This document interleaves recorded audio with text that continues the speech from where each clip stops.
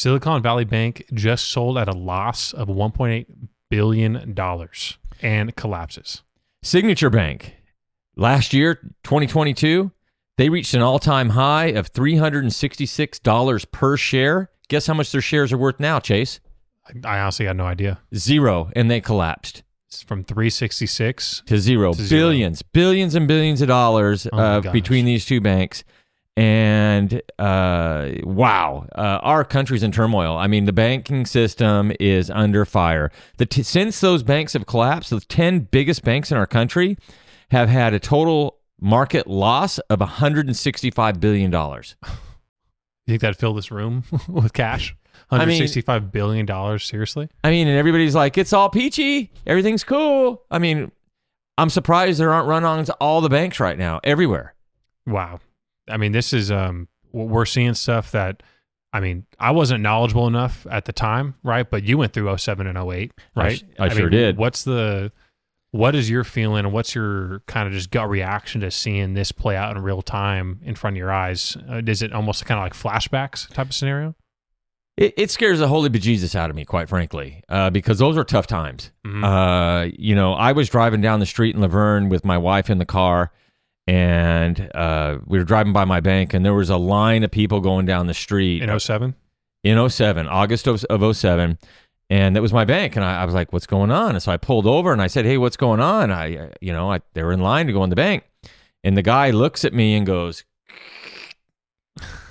and my eyes got big. I looked at Rosanna. I hit my button, rolled the window up, and slowly drove. I looked around the corner of the bank. There was a chain on the front door of the bank. Wow. And the people were all standing there. And I just kept going, and there was silence in the car as we drove towards. I mean, how do you even process that, right? I mean, I can imagine. I mean, I don't need to get into my own banking finances, but like I can imagine knowing all of my life savings or everything that I've been working for is in a building that just got chained up, right? Yeah. And just the concept of that is scary for most people. And a big reason why is because of the insurance levels. I know we're going to get into that, of what the FDIC, the insurance that they carry for a lot of these banks, doesn't seem to quite be enough to today's standards. I know we kind of dove into that a little bit prior to this, but just going back to the Silicon Valley Bank, right? March 10th in pre-market trading, going back to stocks, right? Like you mentioned for Signature, the pre-trading fell 64%. And that was after a 60% fall the day before. And so in the course of 2 days, you're looking at, what does that total out to? 124% or whatever that is, right? Right. It's an insane number. And that's why the investors and the big money people pulled out, right? And that's what collapsed and caused this issue to happen, specifically up in San Francisco at the SVB. Well, to compound matters, to make things even worse, I've got the Intelligencer here, which is Wheeling News Register. Their headline is U.S. Banking System Remains Sound. Treasurer Secretary Assures Congress. It's like, that's their article? Mm-hmm. They're going to lead with an article? Remain sound? So she's telling Congress everything's sound? We lost, what did I just tell you? How much 165. 165 billion in losses and everything's sound? I mean, what planet is she living on? Mm-hmm. The good news is, she shouldn't be saying stuff, like that. She should be trying to, reassure Congress that, we're going to do everything we can. This is, these banks were having specific issues and not put, broad statements out like that. Well, there needs to be a plan of action, right? That gets laid out. And you can't cover something like this up with just a Band-Aid type of statement like you're mentioning. Right. There needs to be a plan of action laid out for the public eye to be aware of. And that's where the assurance and the feeling is going to come from, not just from someone stepping behind a mic saying, "Oh, don't worry, don't look too hard." But look, Chase, this is the headline, and it's just, who trusts fake news anymore, right? Yeah, that's fake news, and everybody knows it. Americans aren't stupid. The headline, which is like down in paragraph 4, should have been that the Fed is insuring all depositors, including those uninsured funds exceeding $250,000 that were protected by federal deposit insurance. Mm-hmm. That's the headline. Everybody that had money in that bank is not losing their money. Mm-hmm. They're insuring, and that makes people feel good. Yep. Not just, oh, look the other way, we're fine. Mm-hmm. It's like it's crazy. Yeah, it is. And in terms of the insurance, right, piece of it, what's the rate at currently in terms of not the rate, excuse me, but the amount that gets insured up to? $250,000. And I believe that you double that for a joint bank account if you're with someone else, right. 500, right? But it's still two people. You got 250. Exactly. It's 250,000. It is. And so the crazy part about that is, I think you got the stat or you got the time frame, but I think the last time they increased that was back in 2006. Is that correct? That's correct. 2006. And that was a bump from $100,000. So it went from $100,000 insurance coverage to $250,000 in 2006, which is almost now 20 years. We're coming up on the 20-year mark in another 2-3 years, right? Yes. And they still haven't increased it at all. Or they haven't even followed an inflation rate at a bare minimum. Well, look at this. In 1980, it went up to $100,000. I mean, initially it started in 1933, where they insured you at $2,500. Okay, yeah. But let's fast forward to 1980. 1980, they were up to $100,000. Okay. In 2006, which is, 26 years later, a quarter of a century, they decide we need to up it to $250,000, right? So you're only going to insure me up to 50% more. You're only going to insure me up to $250,000. Well, that $250,000 is not equitable in comparison to 2006 when that same amount of money was sitting in my bank account, right? So it should at bare minimum follow inflation rate, to my opinion, right? Now everyone's got an opinion on where it should be and where it shouldn't, but money doesn't go as far anymore. Right, and that's just plain and simple, and that's just kind of how it works. No, it doesn't. So if a dollar is now worth, if a dollar back then is essentially this equivalent of $1.52 now, we did the calculation. That would mean that $250,000 back then, or $250,000 now would have been worth $360,000. Yeah, so that's what we're claiming, or at least putting out there, where that rate in terms of the difference should potentially be. The insurance level should be close to that $380,000 mark, not $250,000. In 2006, how many years ago was that? 16 years ago. Yep. Why can't we get that up to, $400,000? Mm-hmm. Why aren't they insuring $400,000? Mm-hmm. Not instead of, this politician here or this treasurer secretary that's just saying, oh, everything's sound, and we're going to insure all these depositors.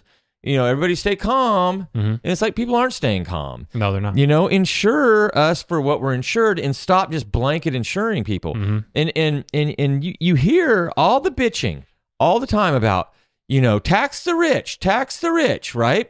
But yet when the rich lose money, let's just give them their money back, right? Why don't, protect the little guy? Yeah. The guy that has $300,000, his life savings and retirement in the bank at $300,000, he just lost $50,000. Yeah. No, increase that, protect that, which I think should be about $400,000. And what I think what this turmoil is now bringing to light is the need for people to be educated in what their institutions that they're affiliated with are investing in, right? Because for those, just as an example, SVB, right, up in San Francisco, the first one that failed and kicked this whole kind of domino effect off. They were heavily invested in the tech industry, which has ties to all over the board, different stuff, right? Where because the tech industry is so volatile, right, now there's an opportunity that there's bigger opportunities for issues like this to occur. And if you're not aware where the institutions that you're banking with or that you're associated with are putting their money, you could be at risk because you're just none the wiser as to where your money's going. Oh yeah, you can, because this same lady, you can tell I'm not a fan. If you read this was March 16th. I got an article. It looks like this is NBC. She says not all uninsured deposits will be protected in future bank failures. Mm-hmm. So in one breath, everything's sound. In future bank failures, we're not going to insure you. Mm-hmm.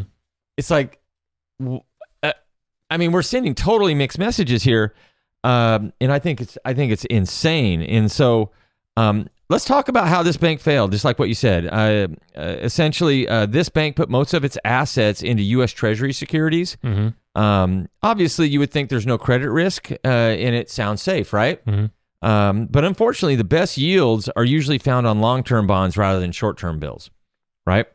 The problem with long-term bonds is that when interest rates rise, the value of old bonds that still pay the old interest rate goes down, right?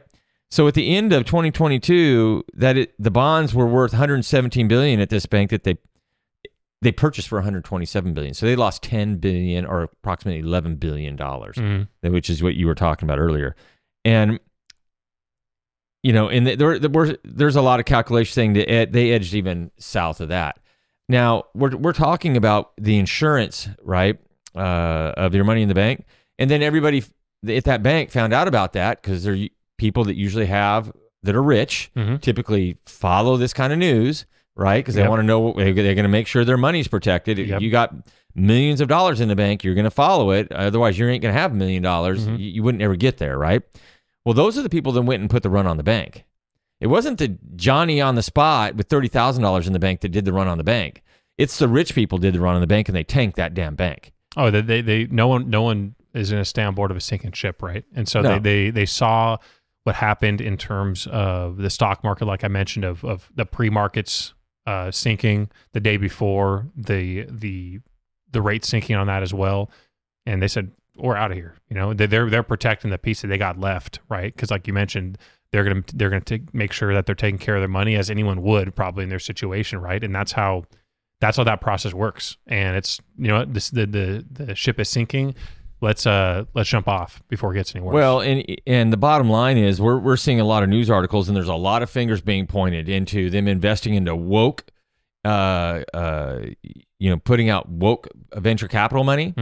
Companies that didn't have solid business plans. It was more social plans, right? Yep. And I don't know how much truth there is to this, but it's pretty consistent across the news articles that we're reading is they have ties to crypto. Yeah. In crypto, you know how volatile that is. And so the bottom line is, this bank, Silicon Valley and Signature Banks, they just were mismanaged, and they tanked those banks. Those people should be held accountable. And unfortunately, they're just being bailed out. And then let's talk about the third bank here, that just recent news here. This bank's not going under, at least not yet. First Republic secures $30 billion in rescue from larger banks.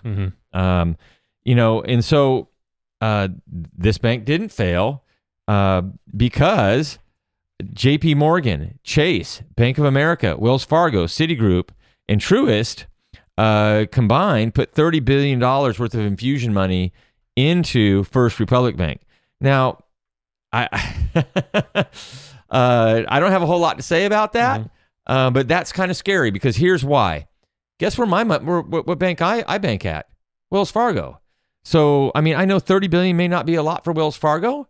I don't know how many billions they put in. They don't tell us in the article. This article is from, I think, CNN. And yeah, CNN, it's an article from CNN. And, when's it going to stop? If she's going to, speak out both sides of her mouth on, we're going to insure, we're insuring everybody. Don't worry, the banking system's sound, but future bank failures, we're not going to insure. And then other banks are bailing out other banks and absorbing things. I feel like there's a feeding frenzy going on. I want to talk about One World Government. That was in one of our previous podcasts when we talked about the Jack Hibbs podcast. One World Government circumvents the U.S. dollar, doesn't it? Yeah. That's what they all want. And why? Because cryptocurrency is not taxable. And One World Government wants cryptocurrency, don't they? Well, yeah, you want to be able to openly exchange across borders. You want to exchange it all across borders, and crypto, if it's a crypto type currency, is not taxable. How does the IRS tax you if you have crypto? And you're making money based on crypto? It's decentralized, so it's all decentralized, right? And it's funny because everybody on whatever side they talk about, they want a dollar to be what's it called? Why am I? I'll come back to you. Okay, well, I mean, here, look. This is all, kind of scary stuff. And I think it's not going away. I know we're reacting to the news cycle. It took us probably a week to get to this, but I wanted to see what else was going to happen. I think we are stabilizing, I'm hoping. That was a pretty big hit. The economy has been somewhat strong, I guess you'd say. Some people say we weren't in a recession last year, but GDP went down for every 3-4 quarters in a row. I mean, that's defined as a recession. Was it a super duper hard recession? I mean, I don't know, but I can tell you what, the banks are failing now. Yeah. So I think the lesson here before we log off would be just be aware and educate yourself. This is something that, a lot of people just kind of turn their eye away from because, you sign up for a bank when you're 18 or 19 years old and you keep your bank account there for your whole life. That's actually quite a common thing, right? That happens. Right. Educate yourself as to the institutions that you're associating yourself with, both financially and everything else in between, because if you're able to track this and if you were smart enough to see where the money may be going, you could probably predict potential opportunities like this of mistakes or failures. And so I think, do you guys have any kind of final notes before we jump off here? I mean, I don't like the subject, so I'm ready to move on to the next podcast. That is short. Well, the links to the articles will be included in the bottom of the description. Okay. That way, so you can read for yourself. Yeah, read for yourself, source for yourself. We're not just pulling this out of thin air. But yeah. Yeah. So take a look at the articles, like Mackenzie mentioned in the bottom, to see kind of where we're pulling these numbers from. And put together your own thoughts on it, right? That's what it's all about. And so we want to thank you for jumping on today. Like, subscribe, hit that notifications button, and share with your family and friends.